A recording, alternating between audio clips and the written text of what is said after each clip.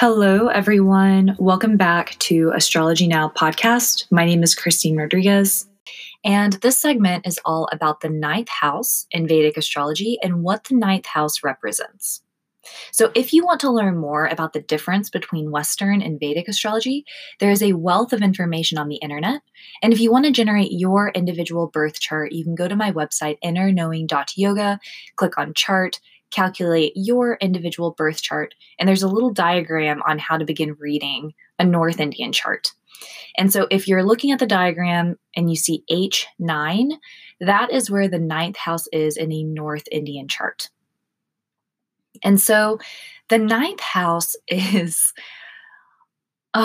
it's this house of wealth and abundance, good fortune, good luck, prosperity.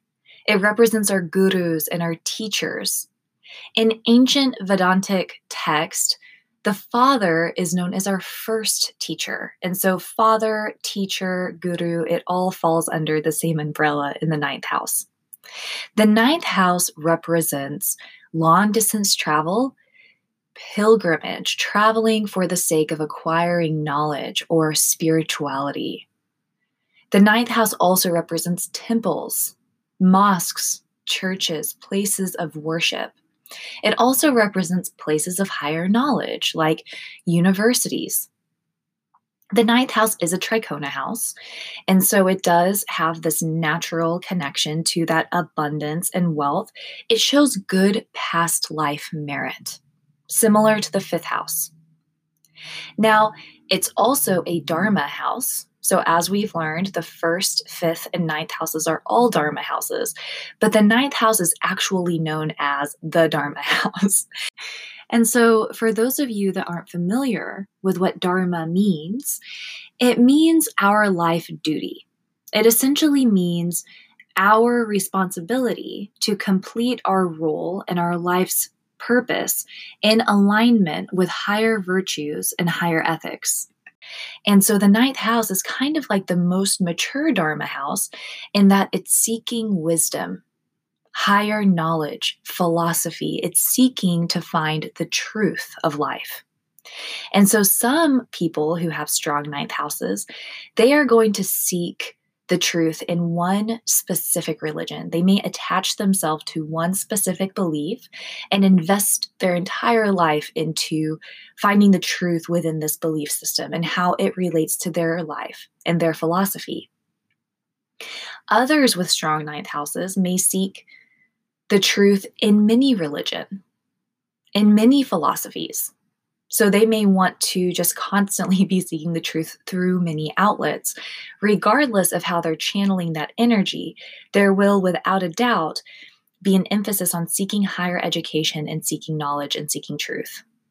It is the ninth house, so there's this connection to the ninth sign of the zodiac, which is Sagittarius, ruled by Jupiter. And so it's going to take on that energy, being philosophical, being religious, being spiritual, having a strong sense of right and wrong. And when we have a strong sense of right and wrong, it can create a purity, a strong ethical value, being virtuous. But if we overly attach to one definition of right and wrong, it can create someone who is intolerant of the beliefs of others, someone who is judgmental, who discriminates, who is radicalized. And so, as I've discussed before with the sign of Sagittarius, it can be really positive and beneficial with its spiritual pursuits and with its philosophical ways. It's ruled by Jupiter, so there's abundance and prosperity, idealism and optimism. But if it gets unbalanced, it can be quite discriminating and radicalized and extreme in beliefs. So that's something to watch out for with the ninth house energy as well. There is this connection to gurus and teachers, as I mentioned before. And so this could be teachers in your university. It could be professors. Not everyone who has ninth house energy is going to be seeking a spiritual guru in an ashram. They may be in a university seeking the truth through physics or, math. That's definitely possible with the ninth house. But people with ninth house energy are going to be open and receptive to teachers. And if the ninth house is doing well, right, you want to look at everything. But if the ninth house is doing well, it can show good luck with teachers. And so if you've heard that quote, when the student is ready, the teacher will appear. People with positive ninth house energy are constantly seeking truth and opening up receptivity to higher knowledge and to teachers. And so because they're receptive, they'll find that good teachers step into their life to show them the way, to show them information. There is that connection to long distance travel. People who have strong ninth house energy are going to really have a desire to travel. There is going to be the desire to travel to seek knowledge. So they're going to love to travel in order to learn, to broaden their worldview, to broaden their philosophy on life. You can also see people traveling for yoga retreats. Maybe they are going to an ashram. But when they travel, they're going to want to learn and broaden their philosophy in some way. Now, the ninth house is also literally wealth and abundance and prosperity. So if, it's positively influenced, depending on which house it's connected to, it can bring wealth and prosperity into that house. And so if there's a connection to the second house, this can bring a virtuous speech, telling the truth. It can also bring luck and prosperity to finances, because the second house is finances. The ninth house is that good fortune and luck. So you may see luck with prosperity here. If there's a ninth and a 10th house connection, there may be luck and prosperity in your career. If there's a ninth and 7th house connection, there may be luck and prosperity through your relationships or a spiritualizing through the relationship. So this is how you can kind of see that ninth house connection.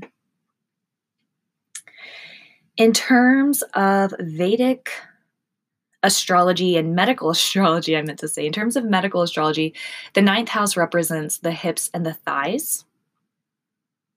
And I think that was all I wanted to cover. I think that the main things that I really wanted to drive home is that the ninth house is dharma, our moral principles, our righteousness. It's also our devotion to God, places of worship. It can represent our Father, learnings from the Father, our desire to gain philosophy and knowledge, and spirituality. Spirituality is huge. And so depending on the planets that come into the ninth house, it's going to do something a little bit different. If you have the sun in the ninth house, any planets in the ninth house are probably going to be auspicious. It's going to take a lot for a planet in the ninth house to do poorly, okay? If the sun is in the ninth house, you may view your father as a teacher. And it's also just going to give you this grand sense of wanting to learn and acquire spirituality and knowledge. It may give you luck with teachers as well. If you have the moon in the ninth house, it's going to show a lot of intelligence, a desire to acquire higher philosophy. If you have Mercury in the ninth house, this shows strong philosophical thinking, because Mercury is our cognitive processing. If you have Mars in the ninth house, when you travel, you're going to want to do things that are physically active. So hiking, camping, exploring. If you have Jupiter in the ninth house, this does show a lot of luck and a lot of prosperity. If you have Venus in the ninth house, there's going to be a connection to bhakti. And so bhakti is like this ecstatic bliss when it comes to your belief systems. So it's going to bring a lot of gratitude, open-heartedness, bliss around your beliefs. If you have Saturn in the ninth house, this brings a structured and disciplined perspective of your beliefs. So it can be a traditionalist, someone who is very serious about their belief systems. If you have Rahu in the ninth house, this brings this incredible capacity to understand and discuss spirituality. It can bring this ingenious way of discussing religious beliefs, new ways of discussing religious beliefs.